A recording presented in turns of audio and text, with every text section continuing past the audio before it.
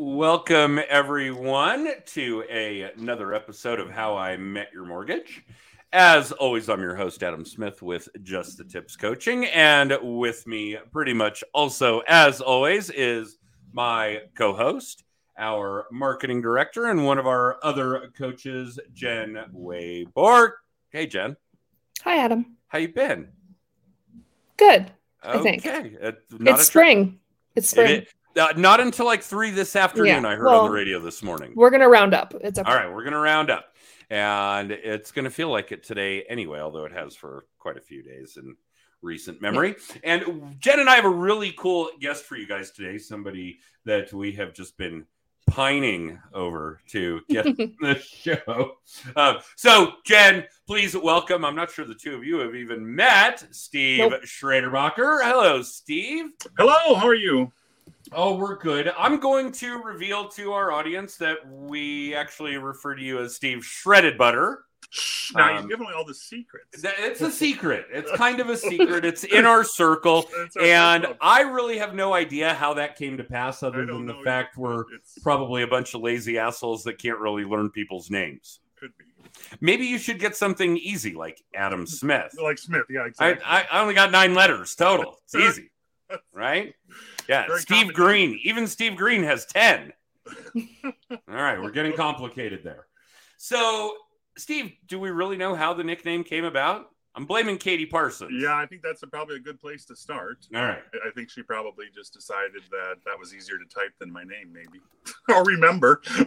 I was going to say the memory part or the pronunciation part or those kinds of things. And, we're Americans. We're all, we think that our language is king, and we're obviously too lazy to learn other languages like the rest of the world. So we're probably too lazy to pronounce your last name correctly, too. That's all right. It happens. All right. I'm used to it.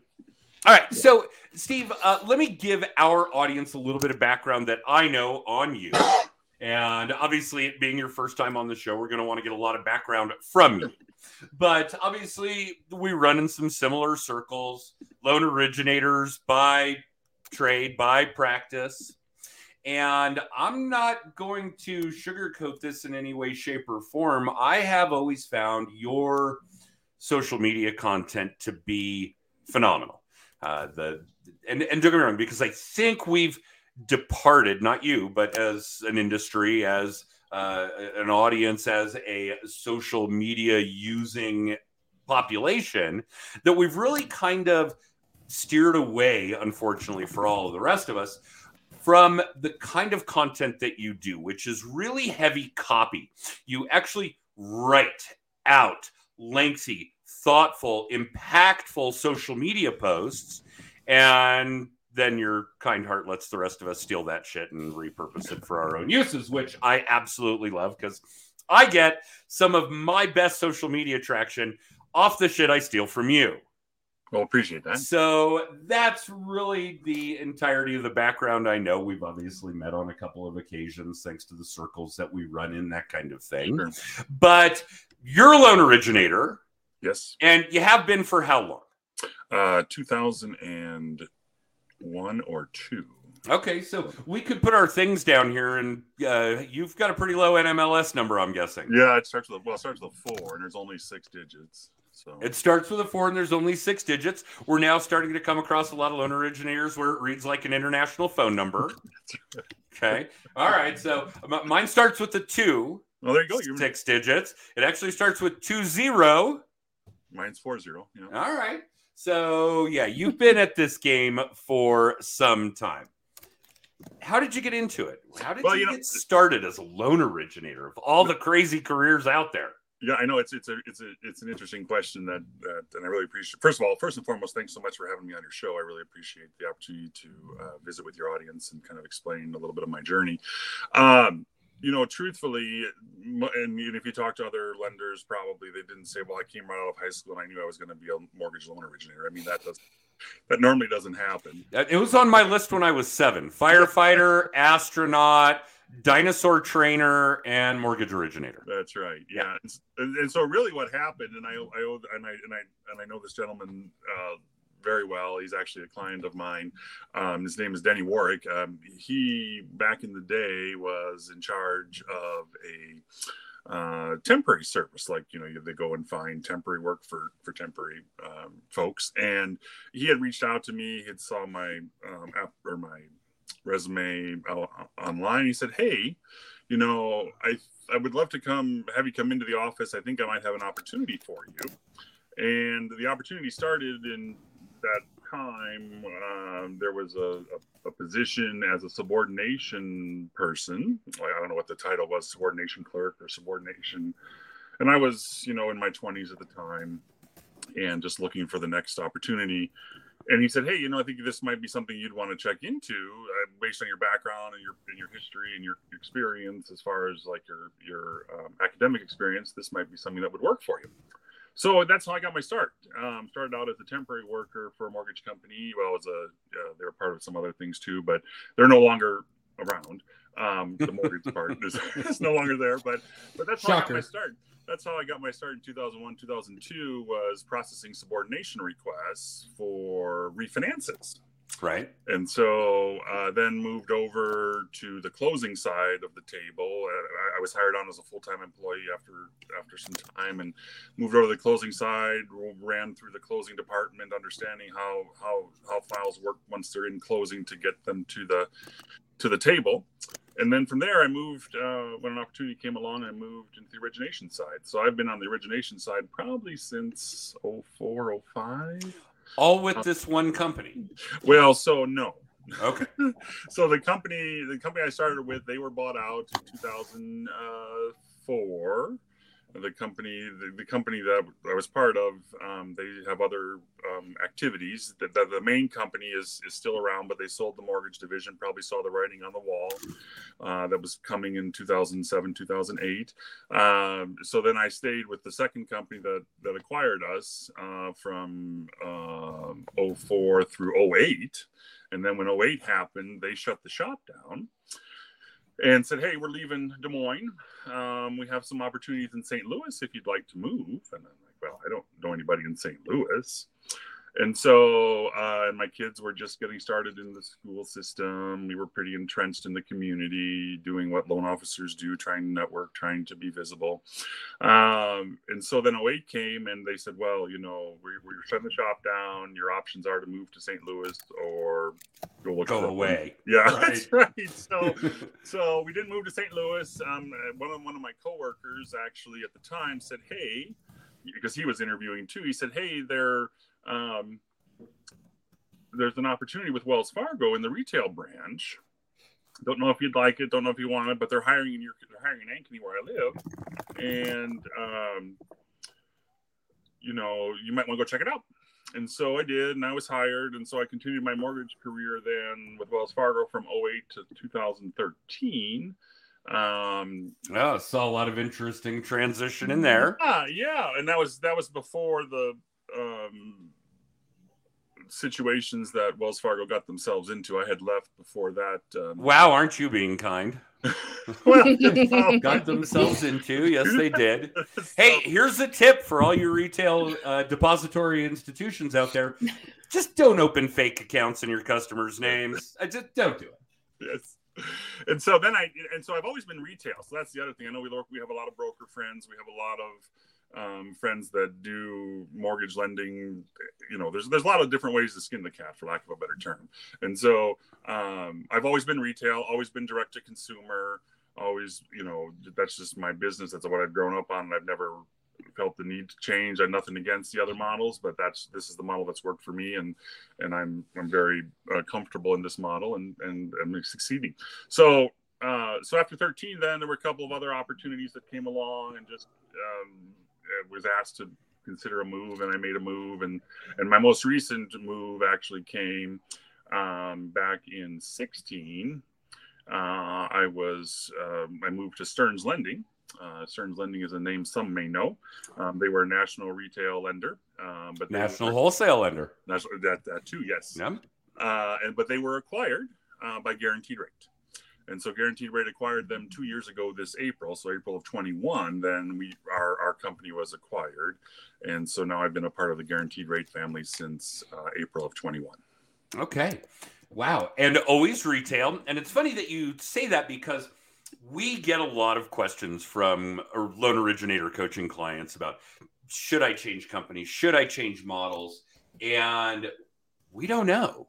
Right. To be perfectly honest, when we're comparing A to B, while on the opposite end of the spectrum, I'm just like you. I started as a broker.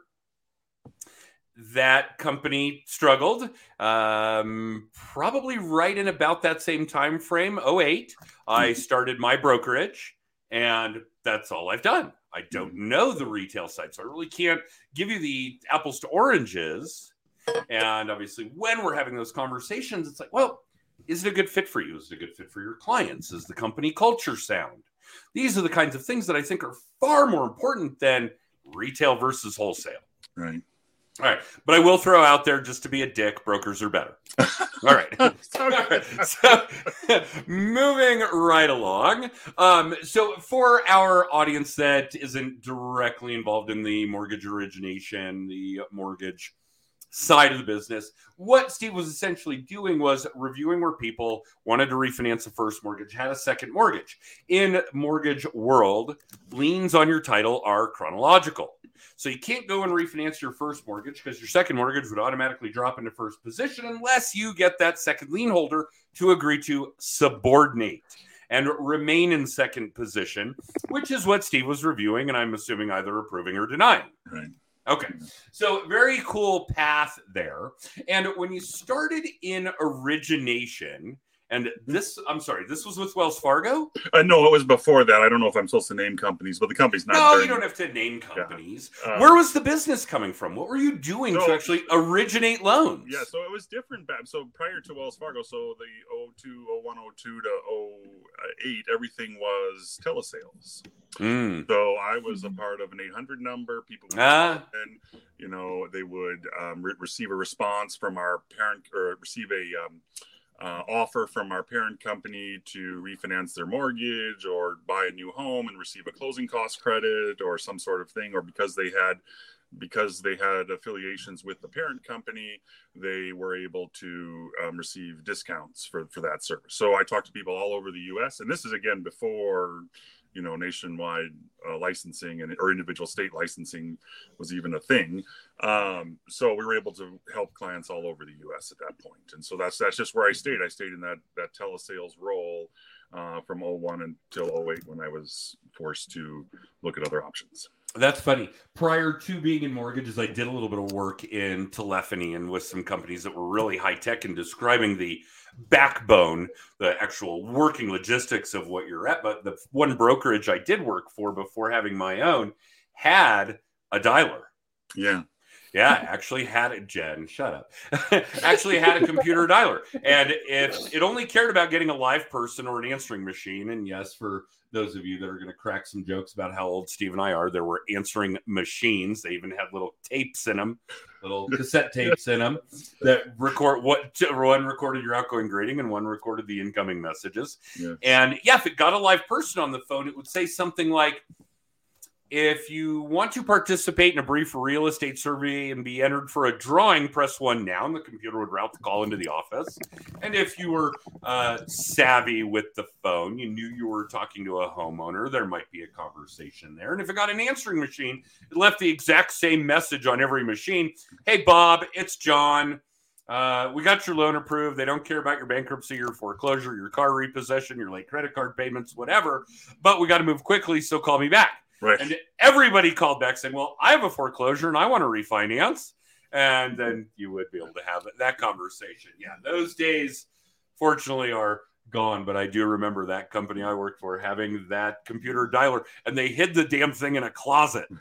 Literally, that computer sat in a coat closet where nobody would see it. So, yeah. God.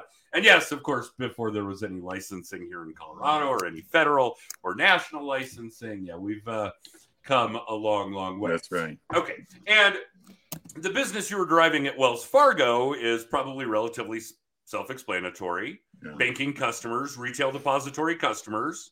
But it's interesting because, in case you have any newer viewers or new to the business viewers that are watching, I think the biggest thing that still sticks with me now nearly 15 years later is when I had that first interview with Wells Fargo. The guy, the manager at the time said, "Now this is like nothing you've ever done before." Oh, well, I'll bet that's true. Yeah. So, but I think it just really reset the mindset because, again, didn't realize at the time, but looking back on it, it's 100% true because I thought he was really nuts because, I mean, you're still doing mortgages. Yeah, you're still doing mortgages, but the business isn't coming in. You're going to get it. And so you're going out there, you're going to be visible. And yes, we did have some bank customers. I guess I should also say, but at that time, when I was in the branch, there were also 5 other loan officers in the same branch as I was. Wow. So the bank then I was building relationships with the tellers and the bank personnel to try to make sure any referrals that came up, I would have the opportunity to get. Or, that obviously if you stay in the bank and if they're working with somebody, but you're not there, or if they're working with you, but you're not there, then it's like, well, do I need to have some other loan officer help you because I wasn't available. So really realizing that the bank footprint was important, but it wasn't the sole part of my business. Really getting out there, being visible in the community, going to realtor open houses, going to visit the folks out there in the community that were doing the business, and then having an opportunity to shine as far as what I did different than all the rest of my competitors, and really just trying to focus in on that. Because what I listen for personally in my business that I've been the most successful for is I listen to what my agents had, where the pain points were. And I look for ways to solve those pain points. Whoa. Like an actual sales job, like actually in it to help people. Yeah. How can I solve this for you? Wow. I am contributing to what will undoubtedly be a best-selling book in the future about sales mindset, and the author is very well renowned when it comes to being a best-selling nonfiction author. And yeah, I focused a lot on that sales is really problem solving and helping people and so on and so forth. In fact, just got my version back from the editor. Jen, I'll get you a copy of it so that you can take a look. And when it becomes available to the public, we'll talk about it more. But yeah, that's a big deal. And something else that really struck a chord with me, Steve, is we used to actually all believe that there was a time where going to realtors open houses was a good idea. Well, the thing is, too, I mean, obviously, Jen. Well, I mean, obviously the business morphed a little bit over the years, and I have the history behind me to kind of see how things have morphed. But I think obviously, we just came through record career years in our business. Yeah. Certainly for me, and I'm sure for you and others. I mean, these were career years that we've never experienced prior to that, and very thankful, very blessed to have the opportunity. But the open houses kind of fell by the wayside because there were just, I mean, the opportunities for helping clients on refinances and home purchases were just kind of falling from the ceiling, for lack of a better term, which they're not now. And so now but I've always kept my relationships up. I've always done what I could. I just didn't really focus a lot on those extra things that I had then, because I wanted to really focus on continuing to keep up with my existing relationships that I had. Of course, with the existing relationships. Right. And some of them may have been forged in that era. But I think a lot of it is that open houses in general fell by the wayside. Correct. That was certainly a big part of it. And I'm seeing them now again. I've even done one with a colleague of ours, a former coaching client, a great real estate agent here in Denver. And she and I do have that relationship. We actually care about putting each other's kids through college, so on and so forth. But I think that there are, we don't do open houses to sell houses. We don't need that. We've got a major supply and demand issue. Houses sell. Right. In fact, I'm looking at it, and I think the majority of open houses are being held by agents that are not the listing agent. I would agree. And I think the ones that are doing it well from the position of it being a lead gen activity, building your audience, adding to your contact database. If you want people to consume your content, you got to have people. That's all that there is to it. And doing open houses could be a great technique for that. However, what Steve is describing as a technique or tactic for loan originators from yesterdecade, literally multiple decades, I would caution all of you that are relatively new to originating mortgages or to any line of work where you think popping in on a realtor open house is a good idea, because it's not. There are ways to forge those relationships without falling into the pitfalls that is this. Realtors doing their open house. They've, got some drinks out. They put up all their signs. They have put forth some serious effort. They see a car pull up and they think, boom, lead. If not a lead, at least somebody I'm going to add to my contact database, to my audience, somebody who may eventually use me to buy or sell a home or both. And here you are walking in the door. Not only are you not a lead, but you're actually asking them for something. You want their business. So no matter what occurs from that moment forward, they hate you. They don't mean to. They don't want to. You might have a phenomenal conversation, but that subconscious, that psychological trap door of them thinking that you're a lead and you actually being the exact opposite of that, you asking them for business, not there to give them business, is something that you will likely never overcome in their subconscious. I would advise all of you to find better, more creative, more authentic, more transparent, more solid relationship building activities and opportunities with your referral partners, be it real estate agents or otherwise, than popping in on realtors open houses. Well, I think too, and obviously when I had mentioned that before, that was 10 years ago plus. The market is the opportunities have changed, especially with social media. Huge difference. Yeah. You can help folks understand what you do using social media platform. And one of the things that I started back in 2014, again, going back to the pain points of my customers, which are really my agents that are my customers, because without my agents, I wouldn't have the clients on the end typically, in most cases. So back in 2014, then I started a little secret VIP Facebook group that I've been running now for almost 9 years, specifically focused to help my agents with business development and marketing activities. So it gives me a chance to connect with them on social. They can interact with the posts or not, but the goal is for them to take the stuff and then share it with their sphere. And then when I see them share it, of course, then I'll be engaging with that as well.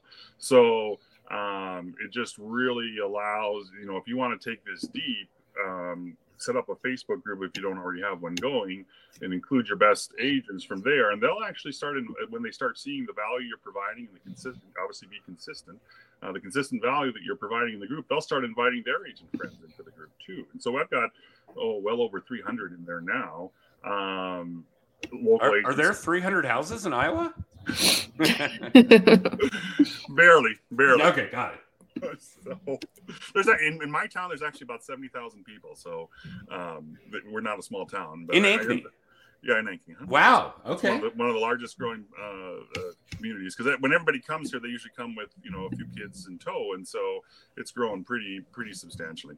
We got 2 high schools in town, which a small town, and we're thinking about a 3rd high school down the road. So I mean, the town's growing, but again, going back to my point that if you have this group, you're able to provide content for them, and there's sources out there that you can have content sent to you, automatically. You just have to invest in yourself to be able to do that. So where stuff is done for you, and then you can push it out to your business partners. So that group has been going strong for almost 9 years now, and just it allows me to stay visible with them, because everybody's pressed for time. But it's amazing to me how much time they're pressed for when they're on social too. It's like, well, I'm waiting at the office, I'll check social. I'm waiting for a doctor's appointment, I'm waiting at the car wash, I'll check social. Or they're waiting for a client to come to their open house or their showing appointment. So they'll just hop on Facebook and check social. So if I can put content out there on a regular cadence for them to be able to review and maybe take a look at, share if they want, or just comment with, or that sort of thing. So that's just kind of what I've been doing to help continue to build my business partnerships. Oh, so you think that there's some value in Facebook groups? Yes. Oh, Jen? I don't know. Just a little. We do have an entire module in our coaching program on Facebook groups, so we might be in tune there. And for those of you that aren't seeing it, let me give you this. For multiple seasons, Facebook ran ads for Facebook groups during NFL games, including the Super Bowl. The most expensive airtime known to man. And yet you don't pay for Facebook. You don't pay for Facebook groups. There's no advertising in Facebook groups. And yet Facebook deems it appropriate enough, important enough, to purchase the most expensive commercial airtime known to man to promote it. I'll leave it at that. You guys can interpret that as you will. A couple of other things that I think are really important that Steve is really drilling into here. Provide good content. Help people. And here's a really good one. If you have a Facebook group, a private Facebook group with the 300 best agents in your circle, and this goes both ways. If you're a real estate agent and you want to provide that content to other referral sources, by all means, invite every divorce attorney you can think of, whatever. And you're providing good content for them on things they could do to improve their process, generate more business, whatever the case may be, make more money, work less hours, have a better quality of life. There are 1,000 things that fit under that general umbrella, and you do it consistently. That's another big subject in this writing I've been working on, is consistency and constancy. Then, yeah, do this. This is not rocket surgery. Having that Facebook group, providing that kind of content and doing it consistently is a fucking golden ticket in there. I swore I wouldn't drop. I didn't swear, but I said I'd try not to drop an F-bomb, and I did it anyway. My apologies to all of those of you under the age of 18 tuning into our pod. Actually, they're not allowed to, are they, Jen? You actually have to be a legal grown-up to hear us. Okay. I have us marked as adults only. Yeah, we are because of me. All right. But yeah, Steve, that is golden, man. And I know we talk about it. Jen and I talk about it all the time. But to hear it from somebody who is doing it in practice with success and isn't just Jen and Adam constantly berating people on, yes, you have to do this, is gold for us. So thank you. That's phenomenal content right there. Mm-hmm. But yeah. All right. So tell us what it looks like now.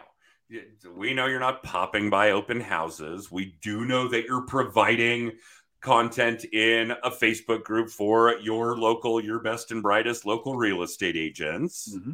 What else are you doing? Give us some other nuggets as to what your lead gen, your client retention.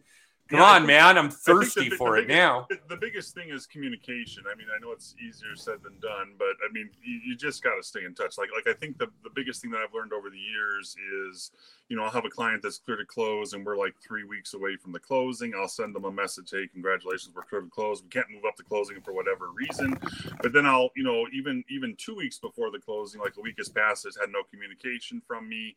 I'll just pop in to say, hey, everything's still on track. We're just waiting for the closing date. Nothing else is needed from you. If something else comes up, we'll definitely let you know. But I think just having that reassurance, and of course, usually what I'll do on most communications that are client facing, as long as there's not personal information included in the correspondence, is I'll usually blind carbon copy the buyer's agent just so they know that I've had the communication with them, and allowing them to know that, hey, there's peace of mind there, so that then they don't get their phone. Well, if the client would happen to call them, then they know what I said to them, but they usually don't call because I've already made the communication. And they know what's going on. Yeah. I mean, they know what's going on. But, for the home buyer, the first-time home buyer, the home buyer that hasn't bought a home in, 10, 15 years, it might be a new experience. And so really just trying to make sure all the nerves are worked out and, and everything is as smooth as possible. So that's pretty sharp. Communication all around is the biggest thing. And I just had a referral that came in yesterday from a client that I helped last year. So this would have been January of 22, bought his home. I've been keeping in contact with him, sending him relevant updates using HomeBot. I know you're a big proponent of HomeBot, using HomeBot and other tools to stay in touch with him. And he just sent me he sent me a coworker to get pre-approved that's also a veteran, because he's a veteran.